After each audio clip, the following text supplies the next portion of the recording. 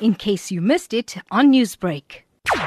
Democracy Gate is a special program that the SABC has introduced on the 4th of March from 7:30 on SABC 3 and SABC News, which is on 404 channel on DSTV.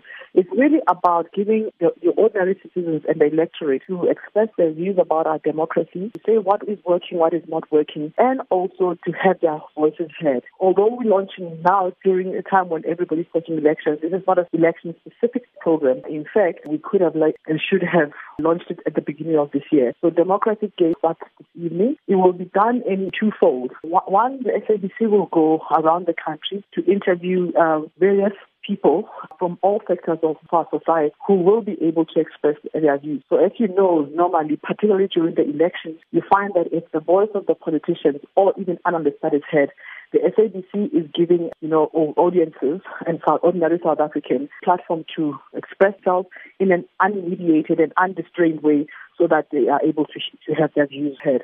210 people in total from the length and breadth of South Africa where they will be interviewed.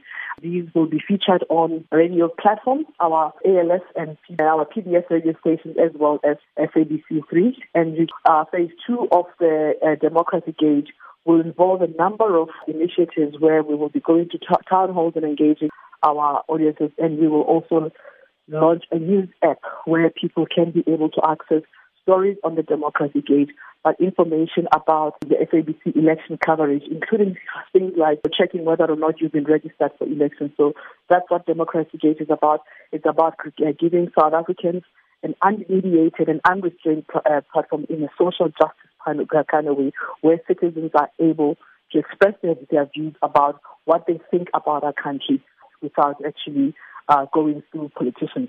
Will the thoughts of Born Frees be included in the broadcast? This is about every South African and any South African according to, it doesn't matter where they reside. So you will see somebody who homeless being featured, you will see a young person, you will see an old person, you will see people of all races and color.